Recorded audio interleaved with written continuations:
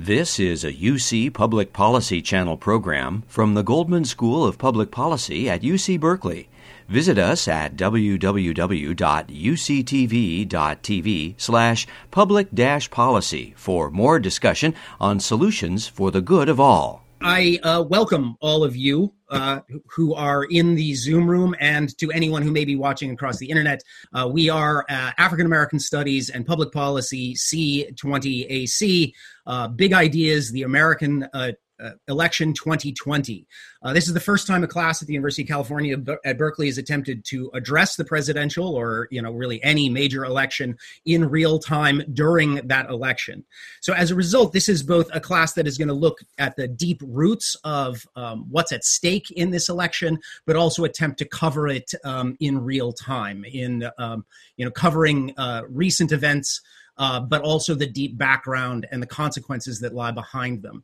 My name is Michael Mark Cohen. I am an associate teaching professor in American Studies and African American Studies. I have taught here at the University of California at Berkeley since 2004, and it is my distinct honor and pleasure to welcome all of you, both in the Zoom room and in the many Zoom rooms outside of this one.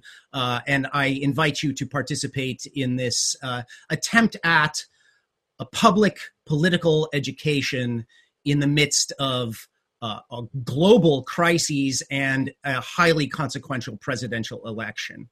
Now, before I formally begin, I want to offer a couple of thank yous. In particular, a thank you to the College of Letters and Science and the Big Ideas Project that has allowed this class to get off the ground. I want to thank the people at Berkeley who run the Semester in the Cloud, which provided technical support for this class. I want to thank the American Culture Center for their contributions to this class, to all the folks at Educational Technology Services at UC Berkeley, and the staff of African American Studies and Public Policy who make this class possible. I want to thank the producers and staff at UCTV that make our streaming platform possible. And I also want to make a rare thank you to the admin of the University of California at Berkeley for announcing that we would be going fully remote back in July and not opening too soon and deliberately exposing all of us to a deadly pandemic, like so many other colleges and universities that will heretofore go unnamed.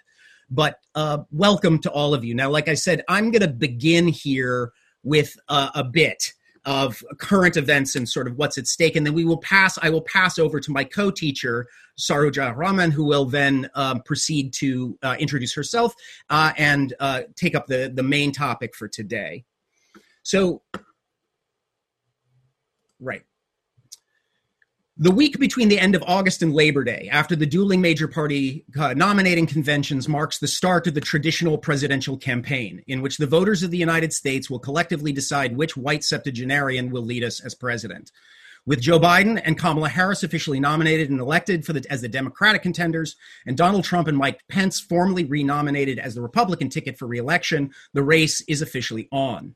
For Biden and the Democrats, the convention's message is that Trump has failed the country on the coronavirus response, the economic crisis, and on the question of racial justice. Their slickly produced convention was a festival of sentiment and the politics of representation that offered precious little in the way of clear and popular plan to accomplish their lofty goals. For Trump and the Republicans, the message focused on insisting that Trump is not, in fact, a racist, while promising to restore law and order for white America. Over 4 days, the RNC repeated its message that Trump was, quote, the bodyguard of Western civilization, that urban protesters are violent anarchists and looters who want to, quote, abolish the suburbs, and attacked Joe Biden as, quote, the destroyer of American greatness, and, quote, a Trojan horse for the left determined to bring about a socialist utopia. Now, while the DNC worked to tie Trump to the current crises, the RNC rewrote the recent past to suggest that the current crisis was not only well in hand, but it was just a taste of the horrors that awaited us in Joe Biden's America.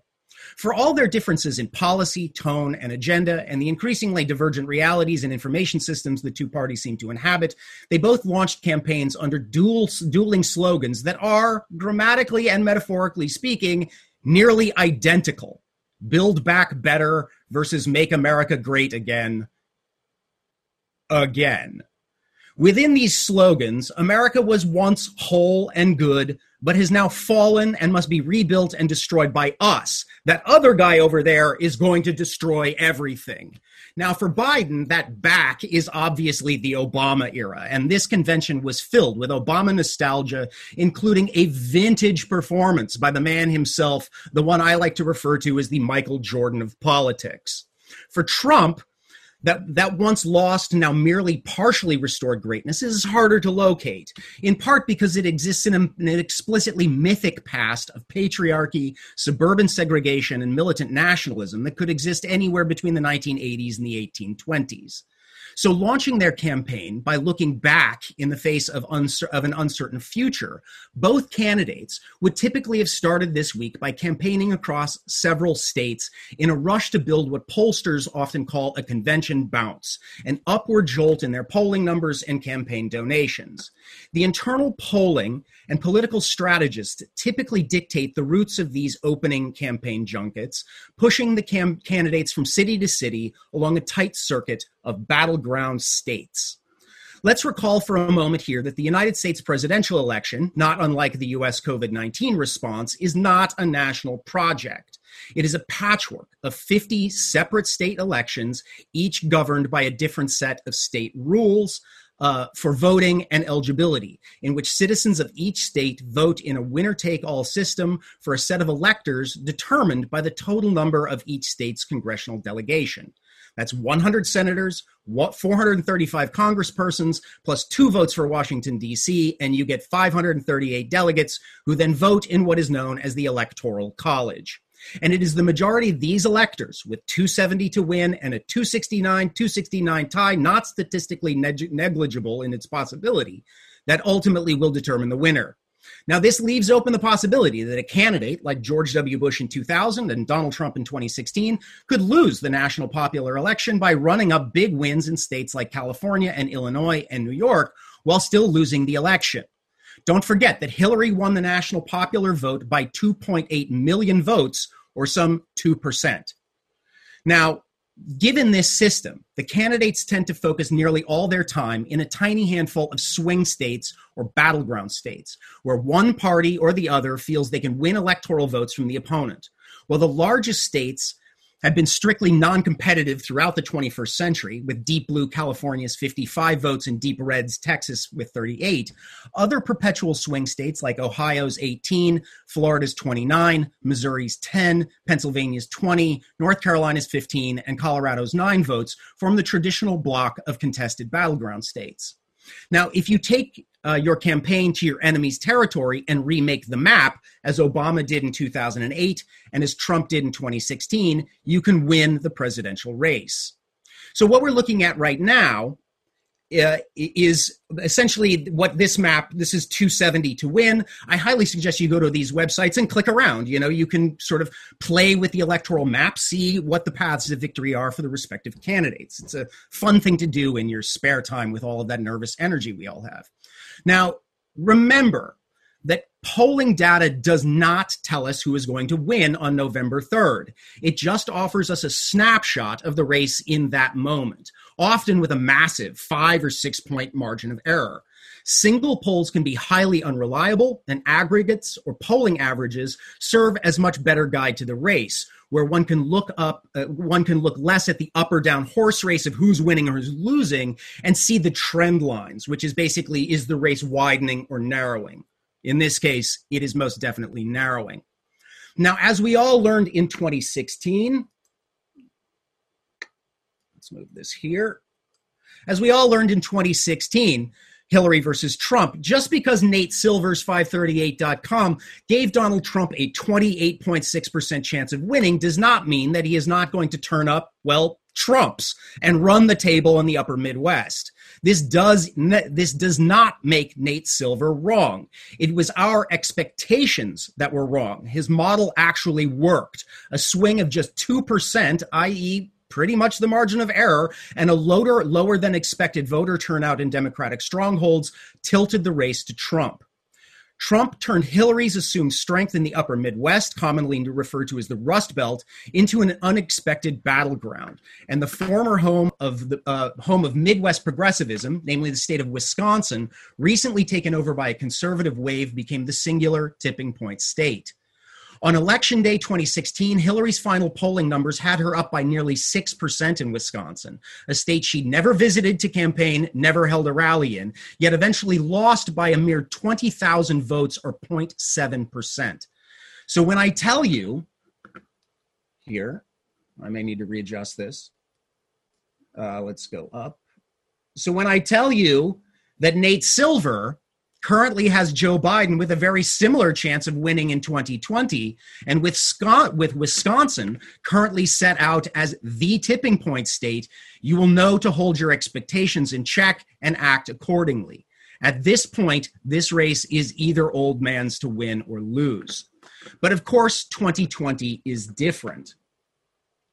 Not only is neither party particularly clear on how to campaign in the midst of a deadly pandemic, but during this past week, a series of shocking events moved far too fast for the presidential horse race to control the news cycles. Now, let me go back here, there, here. We're getting better at this. Bang. Okay. And now, I just will tell everyone I am not going to show any images, videos or images of overt violence in this. I find Twitter feeds in which, in the midst of the Black Lives Matter movement, terrifying. The level of snuff films that we see on our feeds is traumatizing and horrifying. I am not going to subject, you know where to find them if you want to see them. But you can sit, I will not show you these videos. I will merely describe the events surrounding them. So on August 23rd, during the weekend between the DNC and the RNC, an unarmed black motorist named Jacob Blake was shot by a white Kenosha police officer named Rustin Shesky. Officer Shesky shot Blake 7 times in the back at point-blank range in front of his 3 children, ages 3, 5, and 6, leaving Blake paralyzed and fighting for his life. Shesky has so far not been charged with a crime. Video of the shooting sparked another round of protest and mass unrest in Kenosha and across the United States. Kenosha, is a lakeside city of some 100,000 residents built between the northern suburbs of Chicago and Milwaukee, the largest and most diverse city in Wisconsin. Wisconsin may be best known for its American cheese and being the current home of Cal grad Aaron Rodgers, but in 2015, Wisconsin had the highest rate of incarceration in the country for Black Americans. In 2012, the state spent more than $500 million a day to incarcerate 5,600 Black men from Milwaukee County alone. Using the racial dot map that you see here, a few years ago, an ambitious high school student in Wisconsin calculated that 31 of Wisconsin's 56 recognizable Black neighborhoods were in fact jails and prisons. These figures make it less of a surprise that when the people of Kenosha rose up in rebellion on Tuesday, August 25th, against the shooting of another unarmed Black man, they burned to the ground the local Department of Corrections and Probation office. Black residents of Kenosha constitute just 7% of the city, yet comprised 1/3 of the people on probation and nearly half of those in Kenosha's jails. So dramatic was the response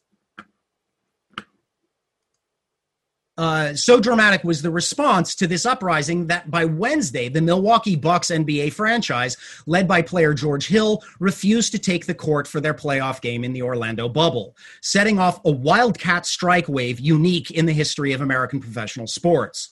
LeBron James and the Lakers, along with the LA Clippers, threatened to pull out of the already delayed season entirely. The NBA walkout was quickly joined by the far more militant stand by the WNBA, who has, quite frankly, shown the majority of leadership on this issue in American professional sports. At this case, led by the Washington Mystics, who appeared on court wearing T-shirts with 7 bullet holes drawn on the back in solidarity with Jacob Blake. This wildcat strike spread across the sports world, leading Major League Baseball, easily the most depoliticized of American sporting franchises, and as well as Major League Soccer, to cancel games across the calendar. Followed shortly thereafter by the highest paid woman athlete in the world, Naomi Osaka, who refused to take the court in a semifinal in a tournament in New York, writing, quote, "However, before I am an athlete, I am a Black woman. And as a Black woman, I feel as though there are much more important matters at hand that need immediate attention rather than watching me play tennis. I don't expect anything drastic to happen to me not playing, but if I can get a conversation started by the majority in a majority white sport, I consider that a step in the right direction. Watching the continued genocide of Black people at the hands of the police is honestly making me sick to my stomach. I'm exhausted of having a new hashtag pop up every few days, and I am extremely tired of having the same conversation over and over again. When will it ever be enough?" As powerful as that statement was, and the symbolic gestures made by American professional athletes, particularly African-American professional athletes, even this news was quickly overshadowed by the murder of 2 protesters in Kenosha on the night of August 26th by a white 17-year-old named Kyle Rittenhouse. Rittenhouse, a self-declared militia member and avid supporter of Donald Trump and the Blue Lives Matter campaign, was arrested at his home in Illinois and charged with murder for the shooting deaths of 2 Black Lives Matter protesters. The victims have been named as 26-year-old Anthony Huber and 36-year-old Joseph Rosenbaum. After shooting 1 protester, cell phone video shows Rittenhouse falling to the ground before shooting 2 more people who attempted to disarm him. After killing 2 people, Rittenhouse walked towards and then through the police lines, where he was allowed by police to flee the state despite protesters' attempts to identify him as the shooter. In a statement, the local Kenosha police blamed the protesters for their own deaths, claiming that had they not been out past curfew, the same curfew that, of course, militia members were out past, then, quote, perhaps the situation that unfolded would not have happened. This statement is further undercut by video evidence demonstrating that members of the Kenosha police collaborated with armed militia members, including Kyle Rittenhouse, tossing them bottles of water and telling them, quote, "We appreciate you guys, we really do." Now, all of this happened during the 3rd night of the RNC, where Mike Pence heaped praise upon the widow of Officer David Patrick Underwood, who the vice president said was killed during a Black Lives Matter protest in Oakland. The vice president did not mention that Officer Steve Underwood was murdered by an active duty Air Force staff sergeant named Steve Carrillo, who later killed a Santa Cruz County Sheriff Damon Gutzwilder on June 6th. Carrillo has been connected by his own hand to the Boogaloo movement, a faction of the armed militia movement that is driven by internet memes and seeks to bring about a second civil war. With the RNC blaming protesters for violence and bringing Mark and Patricia McCloskey, the couple who brandished firearms at Black Lives Matter protesters outside their palatial mansions in St. Louis, it was only a matter of time before the nation split wide open in its interpretation of the mass shooting in Kenosha. By the next day, with Rittenhouse in police custody, Tucker Carlson told his more than 4 million Primetimes Fox viewers, quote, "How shocked are we that a 17-year-old with a rifle decides they had to maintain order when no one else would?" The next day, a man appeared wearing a MAGA hat at a QAnon and so-called straight pride rally in Modesto with a T-shirt of Kyle Rittenhouse and the words "American Hero." This gentleman insisted that Kyle had merely, in his words, quote, "killed 2 pedophiles." Typically, we might see this as part of the right-wing culture of, quote, owning the libs. But it may better be understood as part of what the Atlantic writer Adam Sewer calls the theater of cruelty. Adam Sewer writes, quote, "Only the president and his allies, his supporters and their anointed are entitled to the rights and protections of the law, and if necessary, immunity from it. The rest of us are entitled only to cruelty by their whim. This is how the powerful have ever kept the powerless divided and in their place and enriched themselves in the process." Or, perhaps more important, directly in the words of Harvard historian Walter Johnson, whose magisterial history of the city of St. Louis appeared this summer, quote, "It was an assertion of white rule over and against the rule of law, white power." Of course, as you may know, someone else was shot on Saturday night in Portland. where a caravan of some 600 carloads of Trump supporters and members of the far-right Patriot Prayer Group drove into downtown Portland to harass and fight with Black Lives Matter protesters who have laid siege to the federal courthouse for more than 90 days. Now, this story is still unfolding, and so I don't want to go into it because the details of it are still quite scattered and need to be collected. The name of the victim has been released. No arrests, to my knowledge, so far have been made.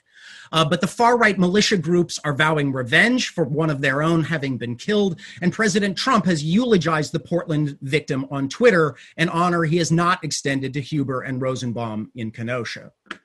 Now, while a bomb or a gunshot may make a lot of noise, it cannot speak.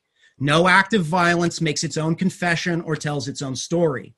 Political actors, from the armed men and their victims, the police who investigate and the prosecutors who will charge the shooters, and the politicians, agitators, and civilians who will seek to insert their narratives and agendas into the swirl of events, are the ones who will determine what these tragic events come to mean. It's not just politics or street battles that are contentious. The struggle over representations of meaning itself is being contested every hour of every day as Americans attempt to govern themselves through the vehicle of representative democracy. And it is this category of representation that brings together the idea, right, of meaning, of beauty, of aesthetics, of language and art, and the question of political representation, linking aesthetics and power through a single keyword, perhaps the most important keyword in the field, my field of American studies and cultural studies. Now, these events will inevitably come to mean different things to different groups of people. The story through stories on CNN and posts on Facebook and 4chan, these events will, I'm afraid, become a polarizing force, driving Americans further, not just into hostile camps, but into two completely divergent versions of reality. This is not to say that there is some reality out there that is being distorted through ideological representations. What these events show us is that it is only through these ideological representations that these events become real to us at all. That it is only through representations that we become part of a shared reality, and that reality is rapidly spinning out of control. Pundits and strategists have already begun asking whose campaign message this chaos and violence best suits. Trump obviously wants to tie Biden to the uprisings in Kenosha and Portland, just as Biden wants to tie the vigilante violence to Trump. While the Biden campaign has condemned the violence and challenged Trump to do the same, Trump has promised instead to come to Kenosha tomorrow. Now, for the first time in my lifetime, but by no means for the first time in U.S. history, has a battleground state like Wisconsin turned into a literal battleground. Now, I have to tell you, as a way of ending here, that this is not the place where I wanted to start our discussion of the 2020 election. My intention is not to scare anyone or to elevate our anxiety levels. They're already basically at eyeball or higher level. But political violence is among the most difficult topics to talk about, and yet here we are, at the traditional start to the presidential election, talking about the murder of 3 Americans in the streets during street battles between rival political groups. All of this just happened in the past 1 week and will continue to shape the race going forward. Now, it will be our responsibility to try and keep track of these events, and I look forward to following them with you to the best of our ability. So at this point, I would like to turn things over. I will stop sharing my screen, and I will turn things over to my co-teacher who will take over from me. Thank you very much. Hi, everyone. My name is Saru Jayaraman, and I am teaching this class along with Professor Cohen. My name is Saru Jayaraman. As I said, I teach at the Goldman School of Public Policy. I'm an associate adjunct there. I run the Food Labor Research Center at the Goldman School of Public Policy, and it's a pleasure to be with you all. Outside of my work at UC Berkeley, I lead a national organization fighting to raise wages and working conditions in the restaurant industry and the service sector more broadly, and I'll be talking a lot more about that work throughout the semester. But I also am an author. I've written several books on the restaurant industry and on low-wage workers and in the fight against corporations in the food space. on organizing and social movements. I teach social movements, policy, and organizing at UC Berkeley. I have for the last several years, about 7 or 8 years.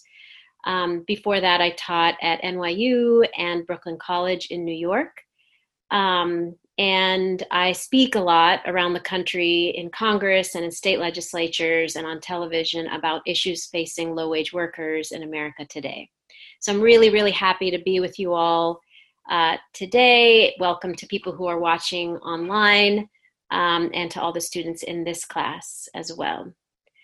So today, what we wanted to do with today's class in the time we have remaining is to actually review exactly what's at stake with this election. This class is about elections 2020, but we wanted to talk a little bit about what's really at stake. What are the big kind of forces and what's the context for this particular election? Why do we keep calling it the most historic and important election of our lives? You read an article for today, hopefully by Achille Mbembe, who used the metaphor of breath and said that everybody in this world has the right to breathe, and use that metaphor to say that long before the pandemic was constricting people's breath, and that is, as you know, the pandemic, this particular pandemic, this COVID-19 coronavirus is particularly impactful on your lungs, on your ability to breathe. So from a health sense, there's a real constricting of people's breath.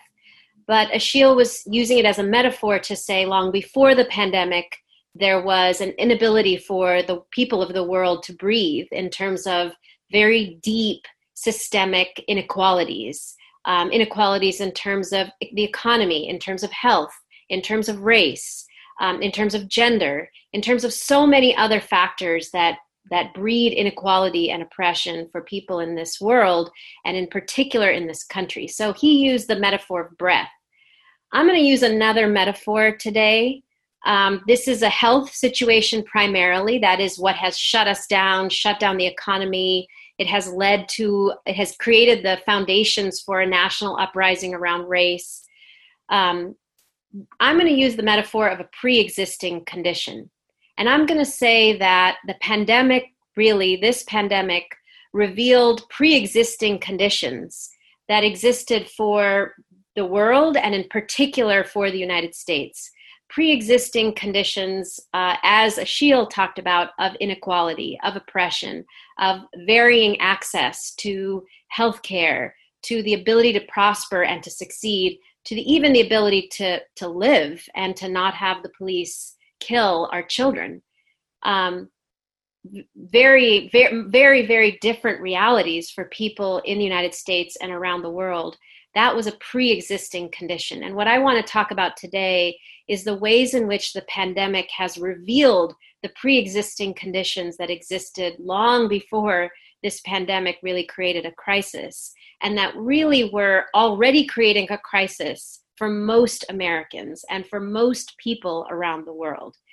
That pre-existing condition, I want to talk about it with regard to 4 particular topics: health and healthcare, economic inequality and the issues of the economy, racial inequity, and a lot of what Professor Cohen just talked about in terms of police brutality, but also how that intersects with some of the other structural racial inequities that we see in our country, and the environment. So if we think about those 4 issues and the ways in which this country in particular had pre-existing conditions around those 4 issues, and I keep using the word pre-existing condition. As you know, they talk about pre-existing conditions with regard to health, that, basically the pandemic makes it much worse and much scarier and much more riskier for people with pre-existing conditions. People with pre-existing health conditions are at greater risk of catching the pandemic, of getting sick and dying from the pandemic. Well, that is true for this country too. This country had many pre-existing conditions, especially with regard to those 4 things I just mentioned: health, the economy, race, and the environment, that really made this country sick. In the same way our body gets sick, made this country sick prior to the pandemic. And the pandemic has not created crisis. The pandemic has revealed crisis, so that What we see now with this election is not a question of right or left, not just a question of right or left, not just a question of Democrats or Republicans. It is truly a question of, do we go back or do we go forward? Because one thing is very, very clear. We had a pre-existing condition, which means there is no return to normal. Normal never existed for the majority of Americans and the majority of people around the world. Normal was death and severe poverty and not survival for a majority of people in this country and around the world. And so that is not normal. That is not normal. Death, an inability to survive, an inability to thrive, an inability to feed your children, an inability to cover your healthcare costs. That is not normal. It is crisis. And so what I'm trying to say is that crisis existed for a majority of Americans and for a majority of people around the world prior to the pandemic. The pandemic revealed that pre-existing condition. And so the question of this election is not, do we choose this septuagenarian, as Professor Cohen said, over this septuagenarian? It is a question of, do we make America great again, which means going backward, or do we go forward? And in going forward, do we allow somebody to say going forward means going back, going forward means returning to normal? Or do we push, if Biden wins, do we push for something that never existed, for an entirely new situation that never existed prior to the pandemic? So in that way, I think what I'm trying to say is that this election is, again, not just about returning to normal, because there was no normal. Stasis didn't exist. What we are talking about is the potential to go way back, or the potential after the election to push for something that never existed. Do we have the opportunity to push for something that never existed? That's the question. And given that that's the question, I hope that we can see this election not as an ending point, but as a beginning point. Not as an ending point, but a pivot point. Not as an ending point, but the chance, the opportunity to do more. And that's why, as part of this class, we'll be talking about social movements and other ways to engage in our democracy beyond voting. Because voting this November is not going to actually answer the question about going back, going forward. It's not going to answer the question about whether we resolve our pre-existing conditions.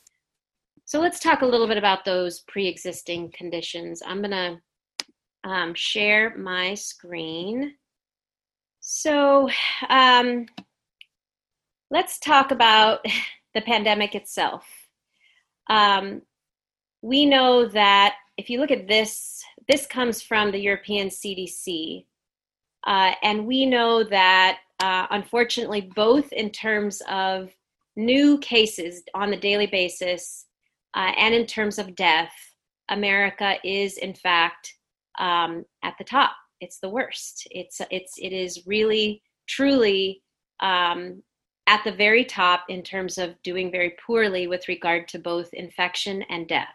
We know that worldwide, there are about 10 million people who've caught the coronavirus or COVID-19, and that there have been 857,000 deaths worldwide.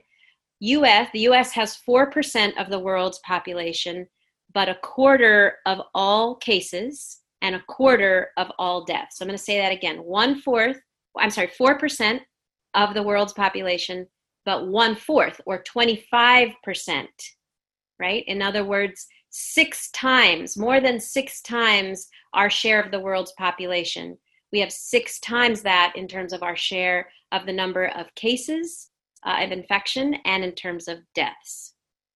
So this is showing that compared to countries we might typically compare ourselves to, England, Australia, South Korea, China, we are doing among the worst in terms of daily cases. India's right up there, and I didn't chart Brazil on here. Brazil is also right up there.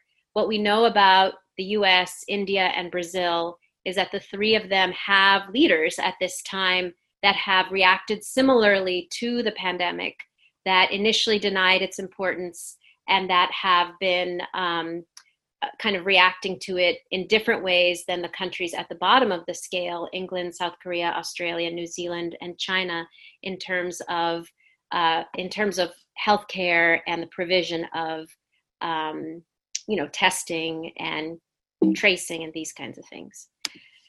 So if you look at us versus the rest of the world, this is further mapped out here with regard to, if you look at, countries that have more than 10 to 50,000 new cases per day, we are in the top 4 countries with that kind of a level of daily new cases. And when you look at deaths, again, we right now have the highest number of recorded deaths. Now, of course, we all know that neither in the United States nor in the rest of the world, this is not completely accurate. Even this European CDC chart says we don't know the true number of deaths. But in terms of recorded deaths, we are definitely the highest. Again, we're about a quarter of all deaths in the world. And again, we are among the top 4 or 5 countries in terms of the total number of deaths in the world. And when hopefully you read Ed Yong's piece in The Atlantic, which talked about why this might be the case. According to Ed, he said this is chronic underfunding of our public health system. It really neutered our ability to prevent the pathogen spread. Totally inefficient healthcare system that's controlled by HMOs and private actors, totally unprepared for the ensuing waves of sickness, still unprepared, did not go about it in a systematic way in terms of testing and tracing. And therefore, we are definitely among the worst in terms of both cases and deaths and the ongoing spread of the virus. A real lack of social distancing, a political or cultural fight over whether to wear masks, guidelines largely not followed based on this notion that I have a right, it's my freedom to not follow guidelines, health guidelines. And above all, from our leadership, a notion that the economy is more important than our health. And I want to, in particular, lift up 2 images. One, of course, from the RNC this past week. This is the White House lawn when President Trump was speaking, which in and of itself was a very questionable move in terms of having a convention at the White House, very much pushing the boundaries of ethics in this country. But beyond that, the vast sea of people that were on the White House lawn were neither social distancing nor largely wearing masks, totally flouting the guidelines of the very White House officials that they're standing in front of. And why? Because we had a lot of leadership that really, said the economy comes first, the economy is most important. This was a lieutenant governor from Texas, Dan Patrick, who was quoted as saying very openly and continues to say to this day, we need to reopen at all costs, even if it kills some old people, so what? In fact, old people should volunteer to die to save the economy, and that there are a lot of grandparents out there who'd be willing to sacrifice themselves for the cause of the economy. So if we look at kind of what is different, just going back to these charts, what is different about us versus South Korea, Australia, New Zealand, even China? What is different? I think in many cases, it can come down to this, the idea that in this country, the economy, at least for some in leadership, is more important than our health. In this country, it is important to think about profit over people. In this country, it has been a case of severe underinvestment in care, in healthcare, in education, in teaching, in the economy, in the sense of the most vulnerable people in our economy. It has been a severe underfunding and underinvestment in people at the expense of profit. And I don't think I'm saying anything that they themselves wouldn't say. These are quotes by people on the right themselves. This is Dan Patrick, Lieutenant Governor of Texas, saying this, not us paraphrasing him. And of course, we know that all of this impacted people of color much, much more severely than white people. We know that if you look at this chart, Native Americans in particular have had the highest rates of both cases and hospitalization, 5 times of the rate of hospitalization of the rest of the population, in particular white people. African Americans have had the highest level of death, double the level of death compared to white people and the overall population. And that this has been in large part because of poverty, because of pre-existing conditions, because of health disparities that existed prior to the pandemic, both disparities in terms of people's health and in terms of disparity with regard to their access to healthcare. And one note I want to make on this that we'll be talking about later in the semester is incarceration.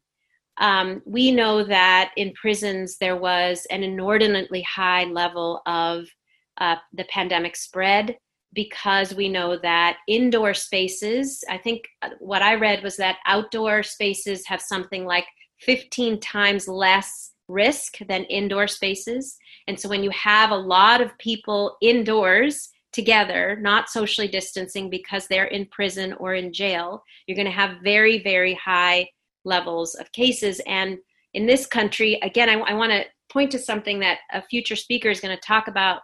This the statistic that I gave of 4% of the world's population, 25% of the world's cases, 25% of the world's deaths, is strangely a statistic that gets repeated on a lot of issues. We have 4% of the world's population, but 25% or a quarter of the world's incarcerated people. We have 4% of the population, but 25% of the world's carbon emissions. We have 4% of the world's population, but 25% of the world's cases of COVID-19 and deaths. And all of these things are related. We have 4% of the world's population, but 1/4, a quarter, 25% of all of these ways in which we have, again, put profit over people. We have put profit over people in each of those instances. There was a prison in Ohio that was reported to have 2,000 cases of the pandemic, with a capacity of 1,500 beds. I'm going to say that again. There was a prison in Ohio that had 2,000 cases of the pandemic with a capacity of 1,500 beds, which means that this prison was already way overcrowded and resulted in, if not 100% of people getting the pandemic, very near that. And so what we have is a situation where, because you have an over-incarceration of people of color, a disproportionate amount of lack of access to healthcare and health disparities among people of color, you end up with this chart, with people of color, particularly Black and Native American populations, having absurdly high, much higher rates of catching the pandemic, being hospitalized, and dying from it as a result of all of these pre-existing conditions that existed prior to the pandemic. Now, in each of these areas, I want to give us a little bit of hope. You know, we're talking about a context for an election. So what is possible in terms of thinking about the future? In each of these areas, health, the economy, race, and the environment, there is the potential to, because this pandemic has created a reset, completely reimagine everything about our world. And in the case of this, what I've just spoken about, health, the pandemic, there is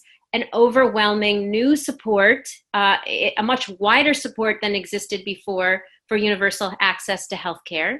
There is a lot more conversation about Medicaid and access to Medicaid and making Medicaid universal. There is a lot more talk also about letting people go, letting people who are in prison go, who are there for especially minor offenses, who've been in jail or prison for decades and are senior citizens. And so we're going to hear from a speaker in a few weeks who works on mass incarceration. That is his area of focus. And he's going to talk a lot about, there has been a lot of progress in many parts of the country, prisons actually letting go a lot of folks that maybe should have never have been there in the first place. It is part of reimagining both healthcare and our criminal justice system that has some bipartisan support and is part of the overall kind of wave of change that is possible if we think in a forward way, we reimagine and we move past our pre-existing conditions. So, going to move on to the economy. and say, in terms of the economy, now, I think it's important to understand that the whole world did not shut down in the way that we shut down because of our lack of, again, testing and contact tracing and kind of strategic focus, intentional focus early on with the pandemic. We had to shut down in ways that other countries didn't have to, and for longer periods of time. We also went through fits and starts. We closed down, reopened, closed down again because of the spread of the virus in ways that other countries didn't necessarily have to. And so what is so ironic about that is that we did all of that because there was a desire, as we talked about earlier, to put the economy first, to put the economy above our health. But that resulted in, frankly, the economy tanking as a result of the ways in which we prioritize the economy over our health. And that resulted in, again, these fits and starts and mass shutdowns. So since the pandemic's initial shutdown in middle of March, 48 million people have filed for unemployment insurance. 48 million people have filed for unemployment insurance. And I and my colleagues at One Fair Wage and the Food Labor Research Center did some research as to whether unemployment insurance was actually reaching people. This we published in mid-May. So this is 2 months after the shutdown, 2 months. And we looked at nationwide per state. This is data based on what they reported to the federal government in terms of the percentage of people who applied for unemployment insurance and actually got it. Nationwide, only 56%, so only a little bit more than half of people who applied for unemployment insurance by May, 2 months in, had actually received it. And you can see some states that are truly verging on the ridiculous. You see states that have very, very, very low rates of accessing unemployment insurance, including, for example, Florida.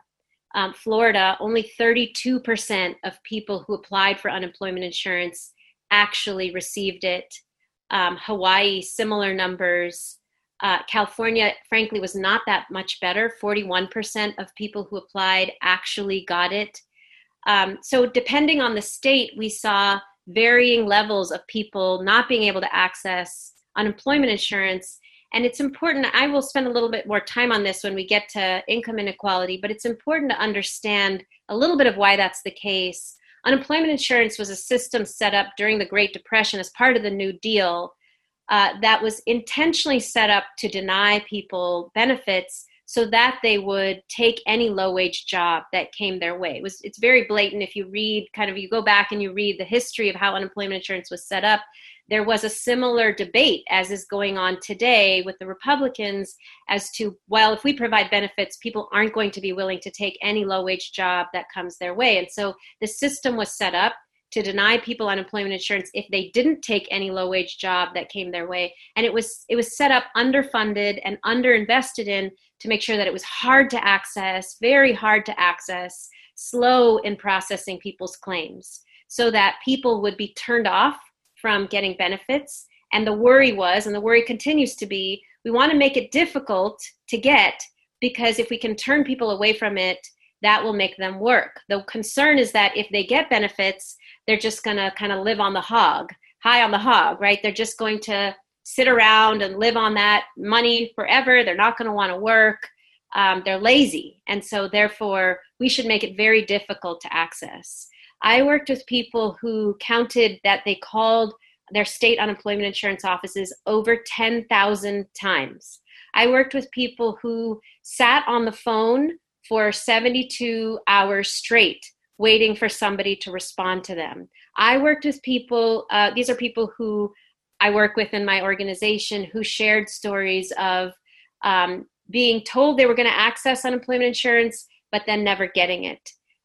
We, on the whole in this country, saw an absurdly difficult process in terms of people accessing unemployment insurance. And of course, this was much, much worse for low-wage workers, who of course are overwhelmingly people of color and women. So you can see here that Unemployment did not hit people of all races equally. The highest rates of unemployment were, in particular, women and Latinas in particular, Black women and Asian women just behind. Certainly all women having a higher unemployment rate than white men. Why is this? Why would it be that people of color and women would have higher unemployment rates than white men? And one thing I want to say that's particularly devastating about this is that right before the pandemic shut down, we had reached an important moment in history for women. For the first time in world history, we reached a moment where women's participation in the labor force actually exceeded men's participation in the labor force. Now, that was always true for women of color. Women of color always worked the same or more than men of color. But for white women and women on the whole, we had just finally reached a moment where women's participation in the labor force had just equal or exceeded men.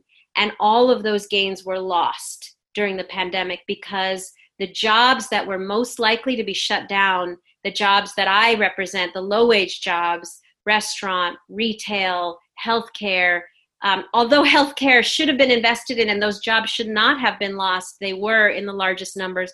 Low-wage worker jobs were the hardest hit. You saw the most loss among low-wage worker jobs. And of course, women and people of color disproportionately held those jobs. So that's why you see much higher levels of unemployment among women and people of color. And meanwhile, while this was happening, we saw several brands just skyrocket during this period. We saw several brands, as you saw low-wage workers in massive, dire straits. And I'm going to talk in a minute about the restaurant industry in particular and the kind of dire situation that millions of workers in that industry find themselves in. But it's important to keep in mind, not everybody has been struggling during this pandemic. The brands that I've listed here on this slide have all experienced more than a 25 or 30% increase in stock prices during the pandemic. Regeneron is one of the world's largest pharmaceutical companies. It's been doing really, really well. Citrix and Zoom are both, we're using Zoom right now. Citrix and Zoom are both doing really well, profiting from the pandemic. Netflix, I'm sure you all know, and from your own personal experience, has been Zooming. Clorox is the primary company with disinfectants and wipes and sanitizers. They've been doing amazingly well. Smuckers, there's been an overwhelmingly, increase with people at home in peanut butter and jelly and other such items. And Amazon may be the worst of all because they have been engaged in a lot of very, dubious practices with regard to their delivery workers and warehouse workers during the pandemic. They have also been engaged in a lot of dubious practices with regard to monopoly and antitrust issues, and their profits have exceeded during this pandemic. Important to keep in mind as we talk about one sector of workers that I represent that have really, really been extraordinarily hard hit. So I keep talking about pre-existing conditions. The pre-existing condition in the restaurant industry was that it was the nation's largest and fastest growing private sector employer, almost 14 million workers, so nearly 1 in 10 American workers, but also the lowest paying. So I just want to stop and say, that's a pre-existing condition, not just for that industry, but frankly for our whole economy. This is what's important to understand. We were teetering as a nation on some kind of economic crisis or collapse prior to the pandemic, because what you had was the nation's largest and fastest growing private sector employers paying the least. And you do have to think about what happens to a country when the nation's largest and fastest growing jobs, the nation's largest and fastest growing industries pay the least. That means all new entrants into the economy, whether they're immigrants, formerly incarcerated individuals, women, young people entering the economy, these are largely the jobs that are available. Restaurant jobs, retail jobs, and they are the lowest paying jobs in our economy, which means we are growing these low wage jobs, in particular restaurants and retail. We are growing the low wage floor of the economy.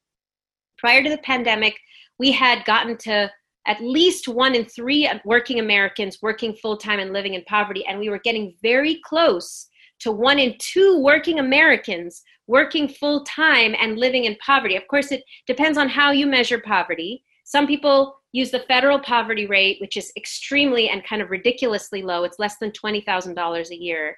I mean, that's not poverty. That is just destitution, complete inability to survive. If you look at poverty in terms of just the inability to feed, to pay bills, to feed kids without assistance from the government, if you look at poverty in that way, then we were getting very close to 1 in 2 working Americans working full-time and living in poverty. Now, even without a pandemic, we were very, very close to that impacting our GDP and these very same industries themselves. So in the restaurant industry, for example, we see 3 tiers of the industry. Fine dining, so that's like the fancy fine dining restaurants. We saw family style or casual restaurants. That's the IHOPs and the Denny's and the Applebee's and the Olive Gardens. And we saw fast food. And we saw an explosion in the top in fine dining, an explosion in growth in fast food, and a stagnation of those family style. Even if you go to their quarterly shareholder reports, you would see stagnation. Why? Because who used to eat at the Olive Gardens and the Applebee's and the IHOPs? Working people, and in particular, restaurant workers. So by paying people so little and having their wages stagnate for so long, in the case of restaurant workers, their wages had stagnated for 30 years, had not gone up for 30 years with inflation or anything else. They had just stagnated.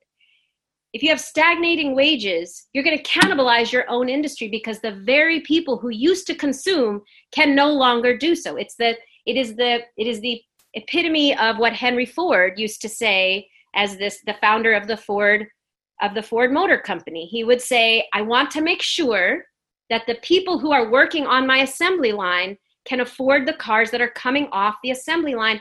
If not, my company will fail. And that is what was happening, not just with the restaurant industry, but very large sectors of our economy, restaurants, retail, especially home health care, because the workers in those industries are the largest and fastest growing sectors unable to consume. So what I'm trying to tell you is that we were on the verge of crisis, economic crisis, prior to the pandemic. The pandemic just revealed and exacerbated the pre-existing condition.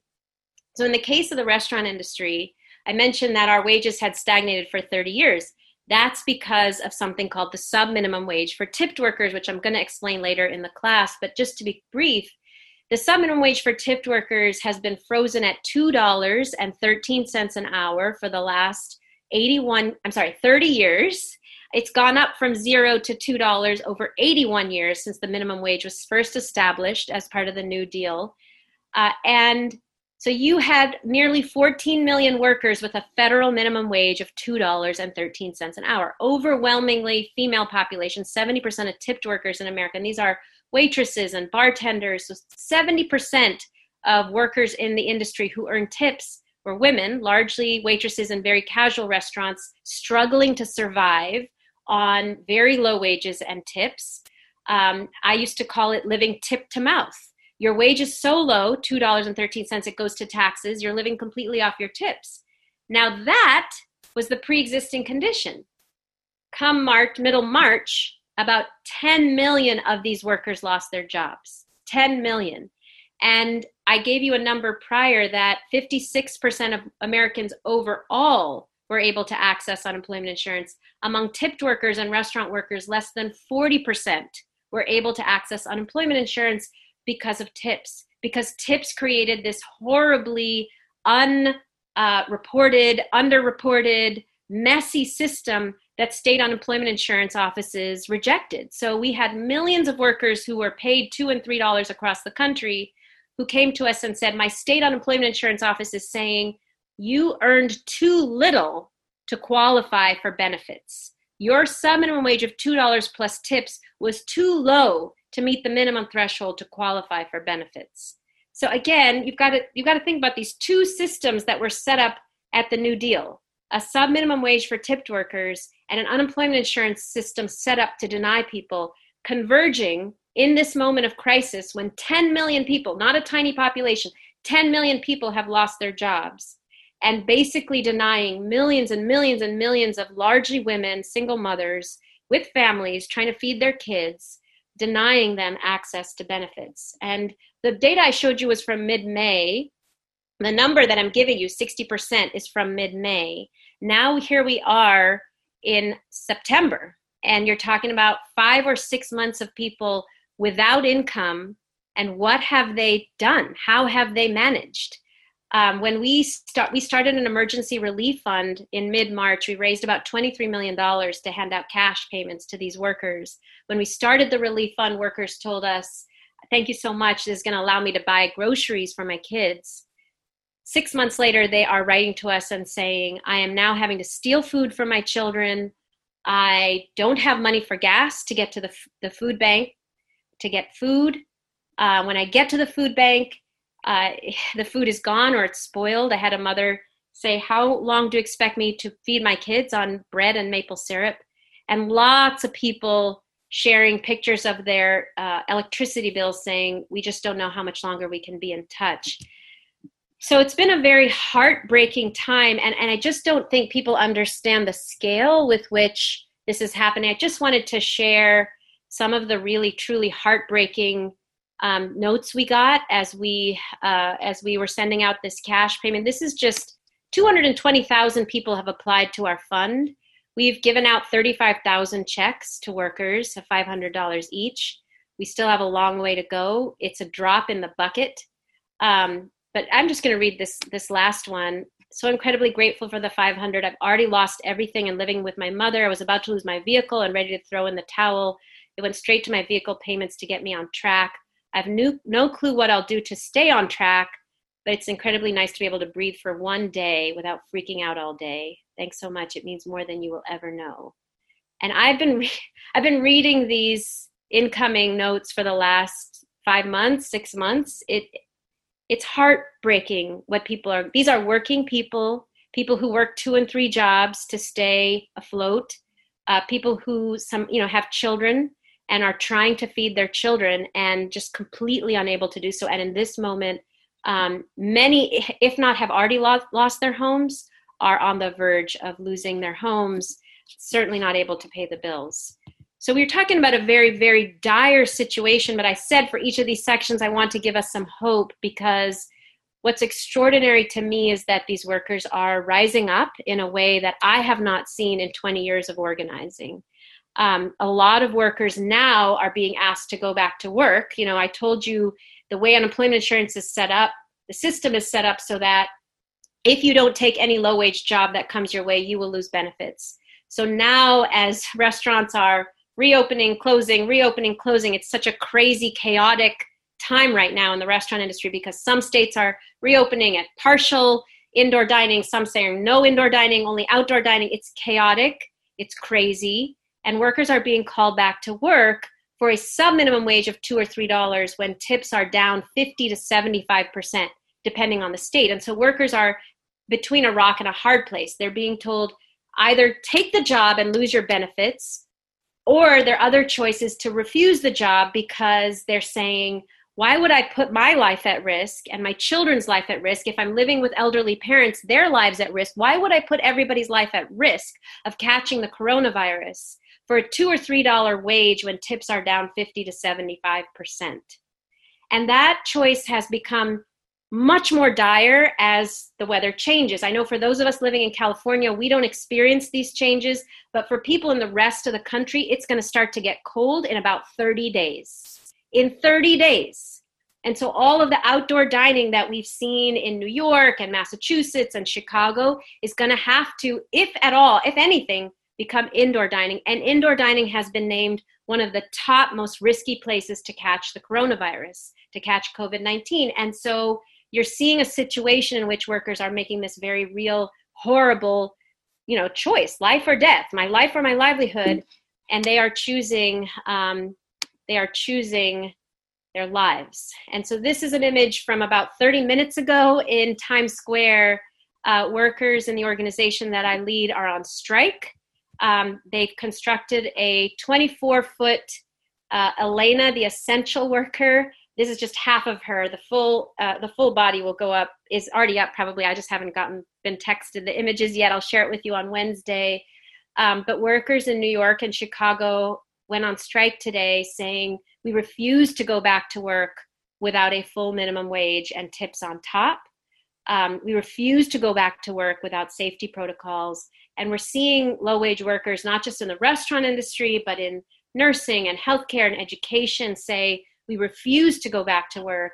And it is a hopeful moment, because what we know from social movement work, and we'll talk a lot more about this later in the semester, is that the more people who are engaged in disruptive activity, contentious disruptive activity, the more change happens. And of course, we saw it with racial equity and the fight over police, but we're also seeing it in the economy, and we're also seeing it among workers who are saying, we're just not going to do this anymore. I want to make 2 points about this.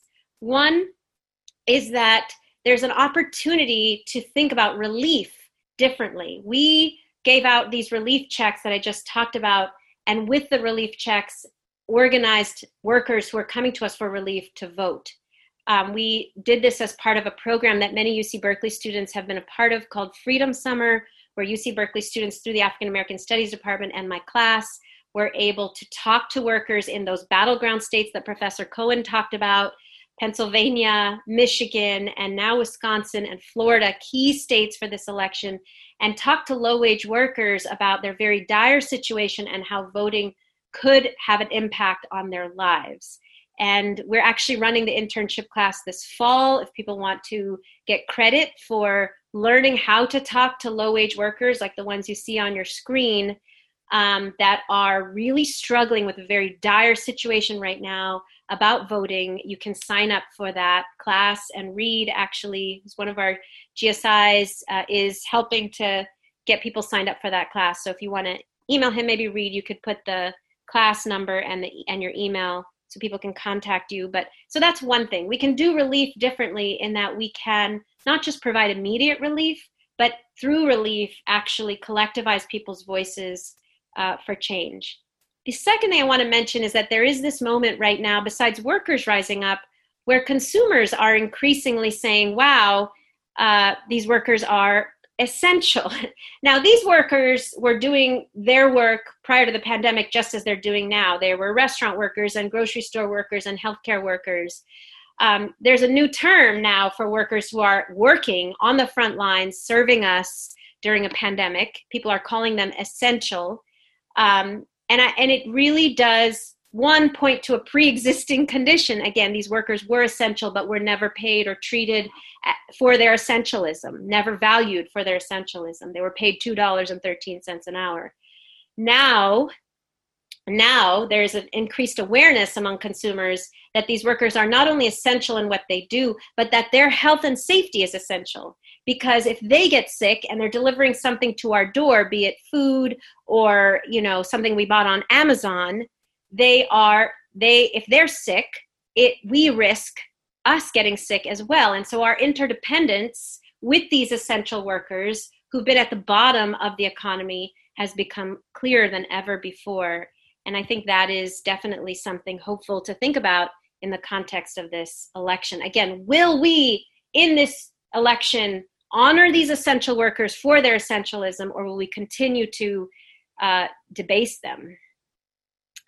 All right, so we talked about, and Professor Cohen already got into a lot of it, the third area that I want to talk about where America had a pre-existing condition, racial inequity. And, a lot of what's come up, obviously, over the last several months is policing, but we all know, or many of us know from data and from real life experience, that racial inequity extends beyond policing, and that policing is so interrelated to so many other issues that people of color, in particular Black people, face in the United States and have faced for the last many centuries. All of you have seen, and maybe many of you have been a part of, huge mass uprisings over the last many months since the murder of George Floyd that have been, ongoing, even if the media has turned away from them, and have been reignited, of course, by the the near assassination of Jacob Blake. So we know that this is a moment where we are finally having to deal with our long history of racism, of white supremacy, that stems, frankly, from the founding of this country. But I want to make sure to just point out that this movement has been around for decades. It's not something that erupted right now. Even the latest iteration of it, which is Black Lives Matter, has been around, as you all know, since 2013, founded by 3 women of color, Black women, Alicia Garza, Patrisse Cullors, and Opal Tometi. We're hoping that Alicia, who's a friend of mine, can join us, in a few weeks to speak about the moment and the movement. Certainly we'll have other leaders in Black Lives Matter and the movement for Black Lives joining us in class. But it's important to note that this movement had been around since 2013, addressing America's pre-existing condition of racism, again, even before the pandemic and even before Trump was elected. Trump's election in 2016 really revealed the division and the existence of white supremacy, the severity and the scale and the existence of white supremacy in the United States, embodied by our president, and our president really, very much uplifting various white supremacist groups, supporting them, retweeting them, honoring them. And so it's important to note that this fight had been around for a very long time. The latest iteration had been around since 2013, that the president really kind of fomented and agitated and increased the fervor and the division and the violence around this movement.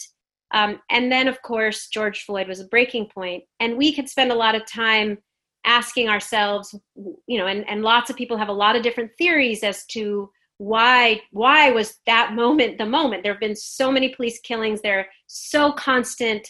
They're consistent. They've been around forever.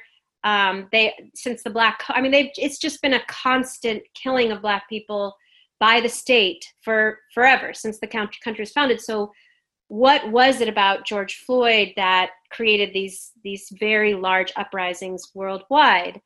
And we could talk about a lot of different things, but right now in the context of this class and the things we've just talked about, a pandemic that showed that revealed disparities for people of color, both in terms of health and in terms of incarceration and so many other issues, an economy that was teetering already on the brink, and when it shut down, just devastated millions of low-wage workers who are disproportionately people of color, and Black people in particular.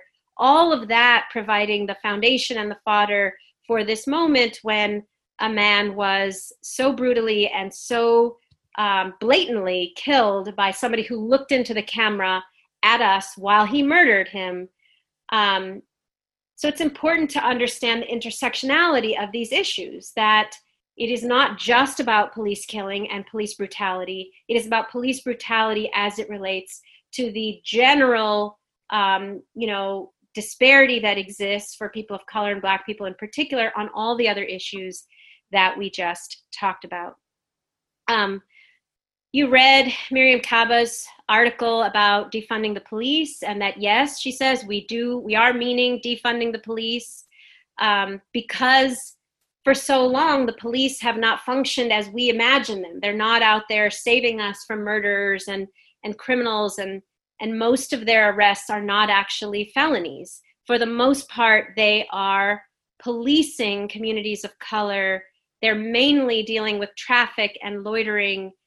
These are basically ways to enforce the racial order. And what's also important to note is that it's not like in the period leading up to this moment, there was stasis. It's not like in the period leading up to this moment, funding for the police had been constant. Funding for the police has dramatically increased, and this is data from the Ella Baker Center for Human Rights. The director of the Ella Baker Center will be joining us in a few weeks, talking about how this fight has been on for a long time here in the Bay Area even, that you can see, whether it's Alameda County or Oakland or California, you're talking about between 200% and 300% increases in funding for the police over the last several decades. So the idea of defunding the police is not a radical idea about going somewhere we've never been. In some ways, it's going back to where we were before massive increases in funding for the police occurred all over this country, and unfortunately, particularly here in California and the Bay Area. And what is the alternative to this? What is the alternative to funding for the police? Again, we're talking about the context of this election and the choices we have in front of us. We could go back to this, to just constant increases in funding for police and military, or we could go to a new world we've never been in before, not returning to normal, because look at this image. It is not normal. It is not normal for over the last 3 decades there to have been a nearly 300% increase in funding for the police in Alameda County. That is not normal. Do we go back to continuing to increase funding for the police, or do we go forward to a new world in which we address the pre-existing condition, which was, again, an overinvestment in protecting capital, and some of us, the people that Professor Cohen read about when he talked about the cruelty article, protecting some of us at the expense of most of us, and in particular, people of color and Black people in particular. So as you read in Keeanga Taylor's article, she says, of course there are protests. The state has failed Black people on a number of issues. And I just think it's important to note that there is this real intersectionality that's been incredible about this moment, where the George Floyd breaking point has to be seen in the context of a pandemic, has to be seen in the context of a massive economic shutdown. Even for George Floyd himself, George Floyd worked in a restaurant. He was a restaurant worker. The person who killed him actually worked in the same restaurant. They knew each other. They were both security or bouncers in a Mexican restaurant in Minneapolis. And they had often disagreed. George Floyd and his killer had often disagreed over treatment of people of color coming into the Mexican restaurant. His murderer would want to, be very rough and abrasive and aggressive with the people of color coming into the restaurant, and George Floyd disagreed. So these were two people who knew each other, and one of whom murdered the other with the full power of the state and his uniform and the government and the president behind him.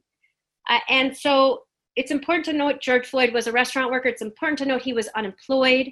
It's important to note that, as either Keeanga Taylor or Miriam Kaba talked about, the crime that the police supposedly showed up for was a crime of poverty, of being poor, of being unemployed. And so again, it's important to note the intersectionality of these issues. I had a New York Times reporter call me a few weeks after after uprisings began around the country and the globe, and said, we're noting something different about these uprisings. We're noting that in the past, when there were police killings, often people of color would rise up in their own neighborhoods, and there would be looting and arson and, just unrest in communities of color. And they said, this time we're noting that there's looting and unrest in Chicago's toniest avenue and in Manhattan, that there's graffiti not just on the local corner store, but on the Apple store and on these big box, very kind of physical representations of the 1% and the elite.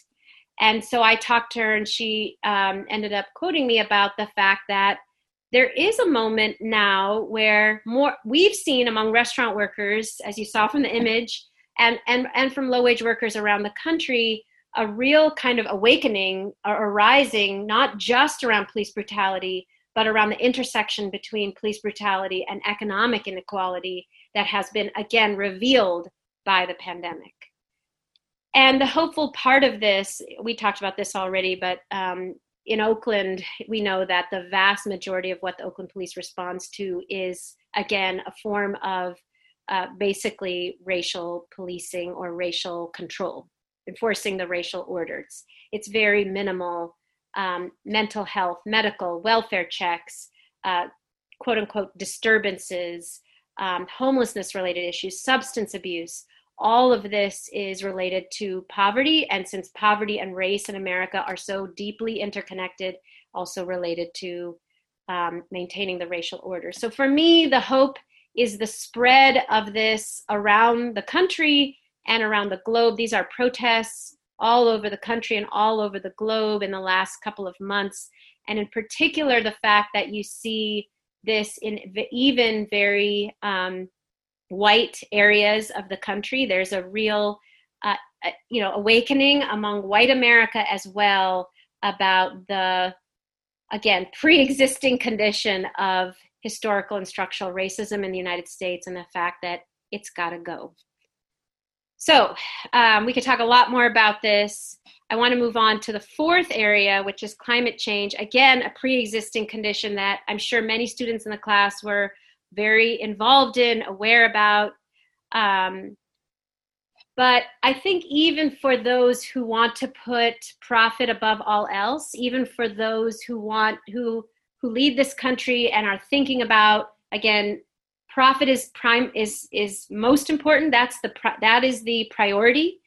Even if we think about it that way, what we're experiencing right now and have experienced over the last many decades is costing the country billions of dollars. Again, a pre-existing condition prior to the pandemic.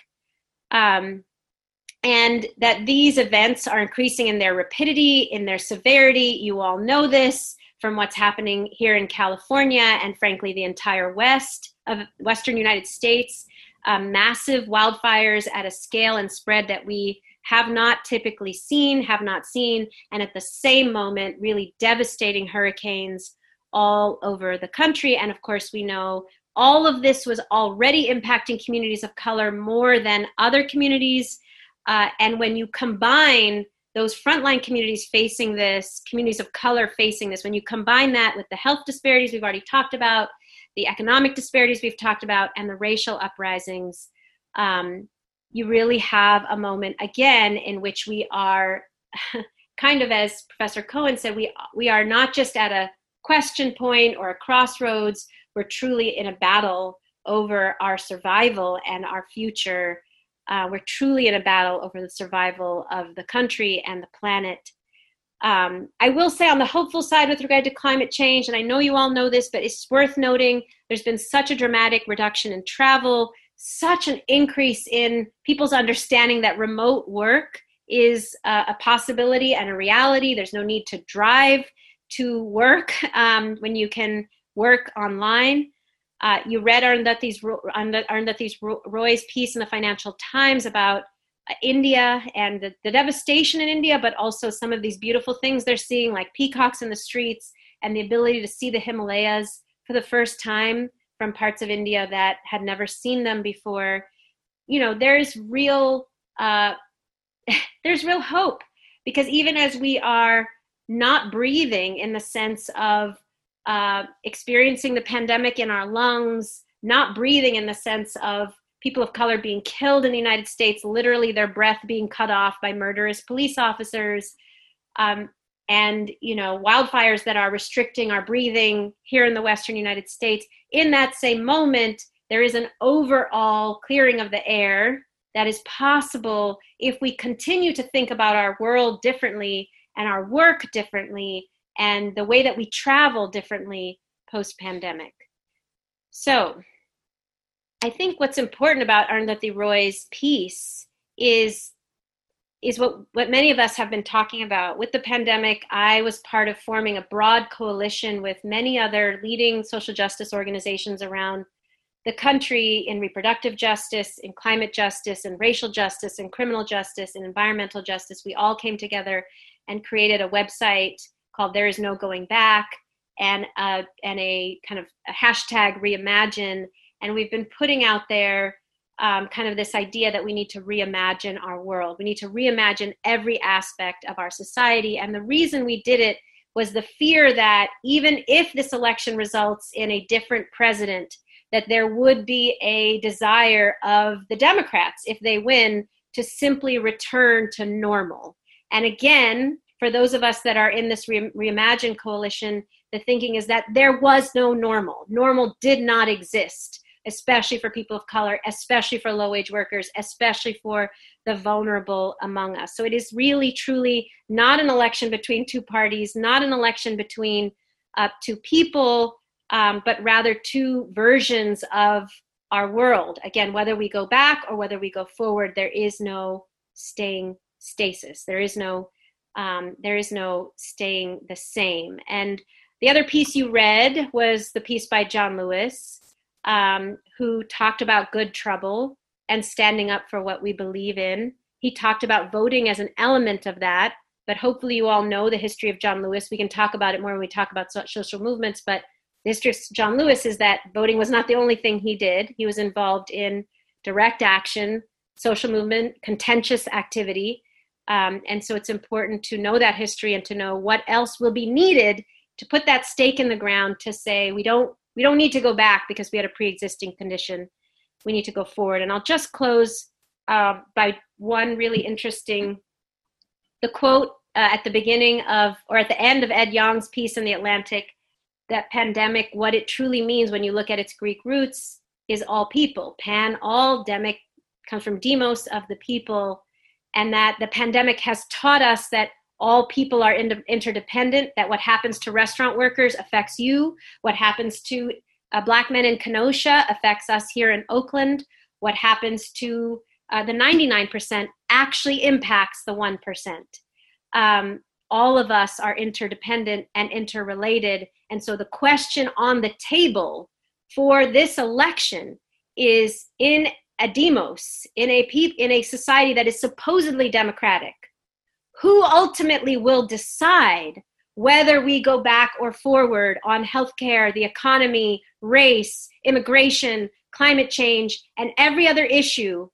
that affects us? Who will decide those questions? Is it us, the people? Is it the 1%? Or is it the demos? That is truly the question of the moment. So I'll stop there. And that was outstanding. Thank you. Stunning, absolutely. Questions in the moments we have left. She ended with Professor Jayaraman ended with a Greek word, the pandemic. I would also offer the one of apocalypsis or apocalypse, which we may feel like we're experiencing, which in Greek means an unveiling. It doesn't mean the end of the world. It means a revealing or an unveiling. And we might think of this moment in those terms as well. The horrors of this current crises are an unveiling of, as was put to you, the pre-existing conditions under which we find ourselves under such crisis. So brilliant, outstanding. Questions, folks? Can you raise your? Let me actually go to Karen Villegas. She was monitoring questions on the chat. Do you want to draw any questions out to the top, please? Hi. Yes, sure. So we just had a question from earlier. We had a question from Sharika Zutsky. Sorry if I mispronounced that. Do you want to say your question? Yeah, it's Sharika Zutsky, but that's fine. So my question was essentially trying to understand the requirements that are in place to get unemployment benefits, because Professor Jayaraman mentioned that, if your hourly wage is too low, you can be denied it, or, I just wanted to understand what are the general requirements and if they're controlled on a federal or a state level.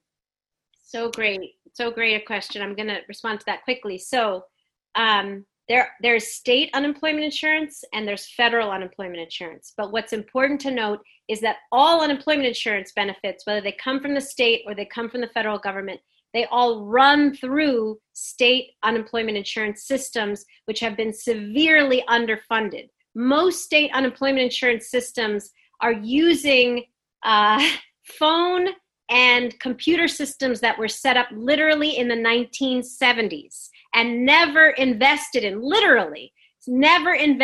to be improved since the 1970s.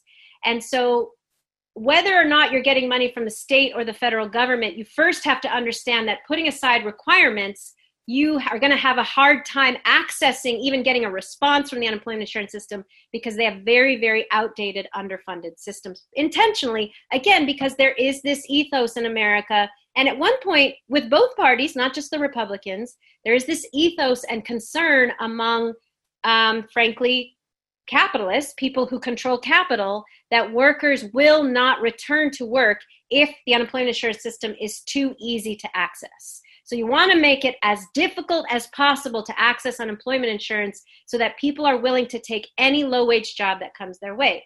So having said that, at the every state has their own kind of system or setup, but most states, the requirements are that you've worked a certain number of hours, that you've made a certain level of income, that you can prove that through your pay stubs and what's been reported to the government, and also not just what's been reported to the government by you, but by your employer.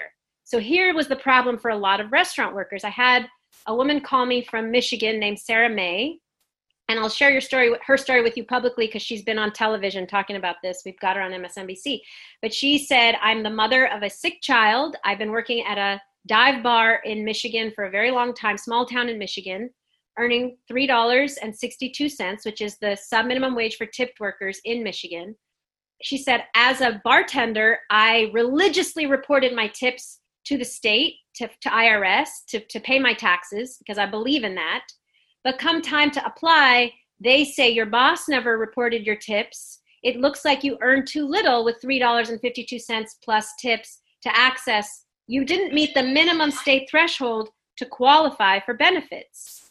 And so she was completely denied Michigan state unemployment insurance. Then the federal government, you all may know, at one point passed a $600 per week universal unemployment insurance for everybody in the country who had worked. And supposedly that $600 was not based on how many hours you worked or how much money you earned. It was supposed to be universal. But what happened to Sarah? Sarah May said, I applied for the federal because supposedly I should have gotten it regardless of my income. The federal government sent me a note saying I was awarded the $600. I got it.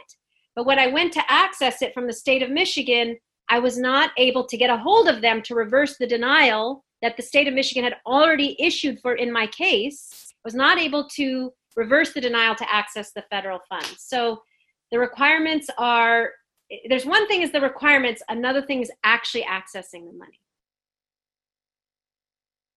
California does not have a sub-minimum wage for tipped workers. It's one of the 7 states in the United States that got rid of it many decades ago because it is a legacy of slavery, which I'll talk about more in later classes. Of course, you definitely need a social security number. Only citizens or documented people who have the right to work in the United States are able to access unemployment insurance. All right, great. Karen, any other questions from the chat that we can go to? We have 10 minutes to answer questions. Well, yeah, go ahead. Well, let me go to Jeffrey Zhao. He's on top of our list with his hand raised. Do you want to unmute yourself and ask a question?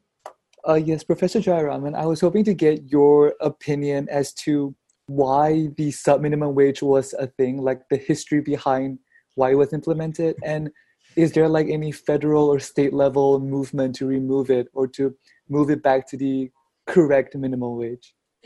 Just ask her what her life's work is. Go ahead, answer your life's work in 10 minutes. I actually think we have a class. That's my best. We have a class on income and inequality later in the semester, and I'm going to walk through the whole history of the sub-minimum wage, which actually originates in slavery. I mean, in each of these 4 areas, let's be real. There are legacies of slavery in our health system, in incarceration, obviously in policing, because it's a direct remnant of basically policing Black people, even during slavery. In our economy, one of the direct remnants of slavery in our economy is this $2 wage. I'll talk about that history later in the semester.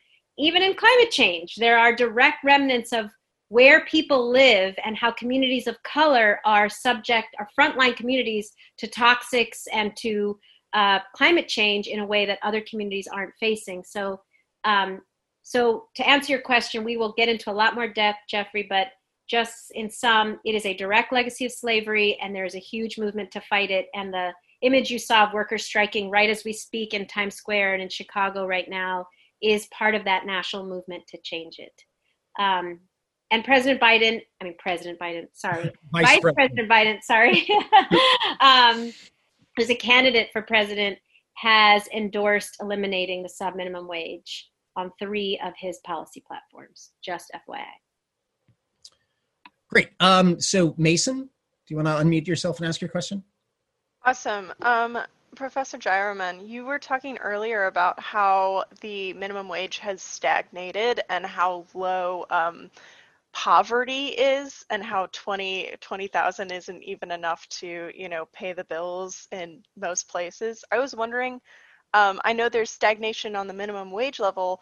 Has there been stagnation in basically putting through new minimums for poverty, et cetera, for different class structures since then? It's such a great question. Thank you for your question, Mason. There's been stagnation both in the minimum wage and in the federal poverty level or federal poverty line. That has remained the same for decades without an increase or a recalculation or a reimagination of how federal poverty lines should be calculated. And that, frankly, is a bipartisan issue, and something, again, why this can't just be about let's get somebody else into office, because once somebody else comes into office and a new party is there, it doesn't mean that they change how people of color and poor people in this country are documented, measured, treated, paid, right? It has not changed in decades and decades and decades. I mean, I told you that the minimum wage hasn't gone up for tipped workers in 30 years. That is under both Democratic and Republican administrations. And the same is true for the federal poverty level, and the federal poverty line has not changed in decades. And so these are both things that we need to work on to really examine the current true reality of this country and the level of economic inequality that exists. Great. So I'm just seeing a lot of questions in the chat that I don't want to, about income inequality and what is it and why is it important and things like that. And what I'll say is we are going to give a full week's worth of lectures on this material so it's a tough question to be able to answer adequately in the 5 minutes we have remaining. It's hard to say, put a pin in the single major economic issue of our time, but we are going to get to it eventually. I think we have time for 2 questions. So Rakita Kupum. I'm sorry, I'm of course butchering everyone's name as well. It's my turn to do that. You want to unmute yourself and ask a question? Yeah, absolutely. So it's Ratika, but I had a question for Professor Jayaraman.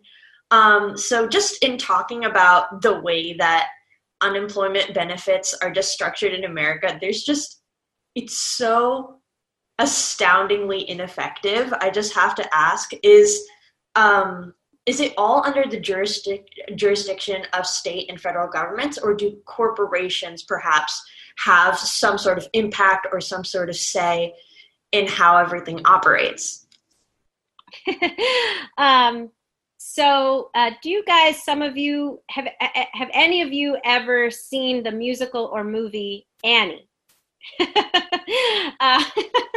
If any of you have seen Annie, it took place during the Depression and just as the New Deal was passing. And in that story, which was a fictional story but based on reality, there was a corporate, 1%er, Daddy Warbucks, whose name came from having made money off of war, who had ridiculous amounts of influence over the president. And that was true at that time. What happened in and maybe this is a good place to end, because it's important to understand our moment and the Great Depression that we are, I believe, already in and going to get much worse, more deeply into. This is not a recession. We are in a depression. When 10 million people cannot feed their families and are about to be homeless in one industry, that's just one industry, we are in a depression. So when we look at the last Great Depression, what happened with the last Great Depression? People were starting to rise up people started to protest on the unemployment line. In fact, if you saw the image that we created of the 24-foot Elena, the essential worker, we've created a 24-foot Elena essential worker. She stood in Times Square today. She had a mask that said, "Fight, don't starve." That comes from the 1930s. That was the slogan of people fighting on the unemployment insurance lines in the 30s, "Fight, don't starve." So there was this mass uprising. And people think of FDR as this benign, wonderful, father of the nation who gave us the New Deal, the right to a minimum wage, the right to Social Security, the right to unemployment insurance. But the truth is, if you read books like Regulating the Poor by Piven and Cloward and other great books, you know that all of that was enacted out of fear that there would be a socialist revolution in America by workers rising up across the country. I mean, keep in mind, this was right after the 1910s revolution that happened in Russia, right?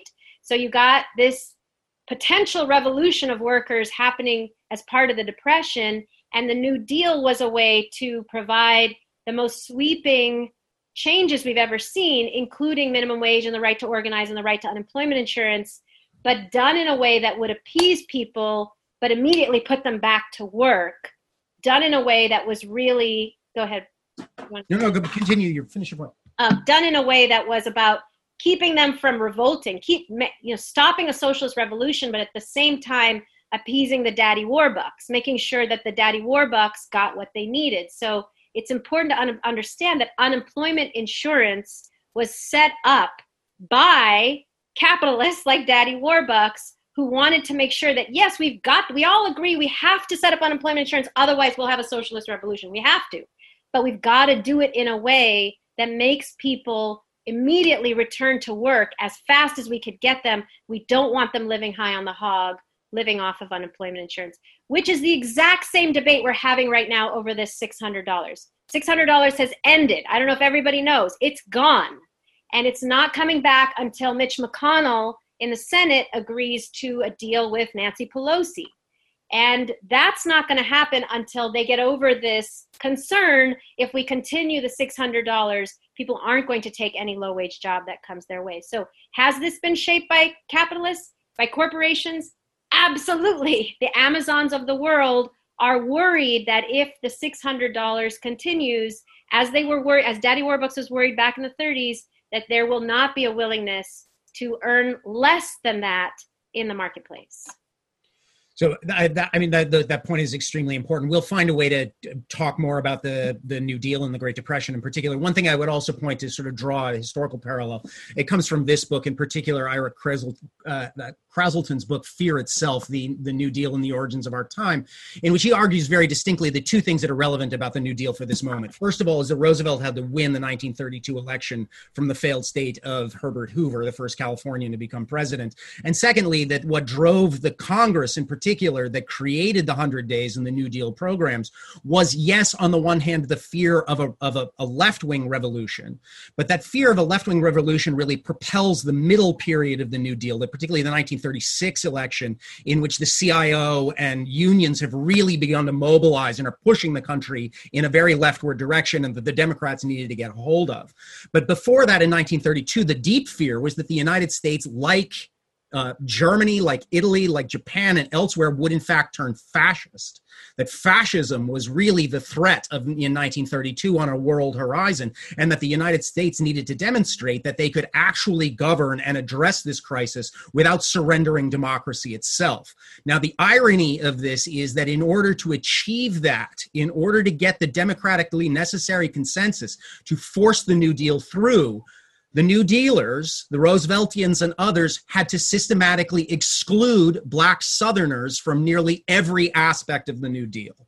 It had to have an overtly anti-Black white supremacist politics in the South in order to prevent filibusters and to bring the Democratic Party coalition together to get this passed. So this is a hugely complex moment in American history, particularly the early 1930s, as I think you saw in this comprehensive survey of what's at stake in this present moment. And yes, we are very much in that kind of 1932, 1933 moment in which not only do you have to win an election in order for reforms to even become possible, possible, but the threat of fascism looms very large over this particular historical moment. This has been a fascinating discussion. I want to thank you all. We are 2 minutes over, so I will bid you all adieu. We will see you all on Wednesday, in which we will have a fabulous guest speaker, and I look forward to seeing all of you again. Thank you very much.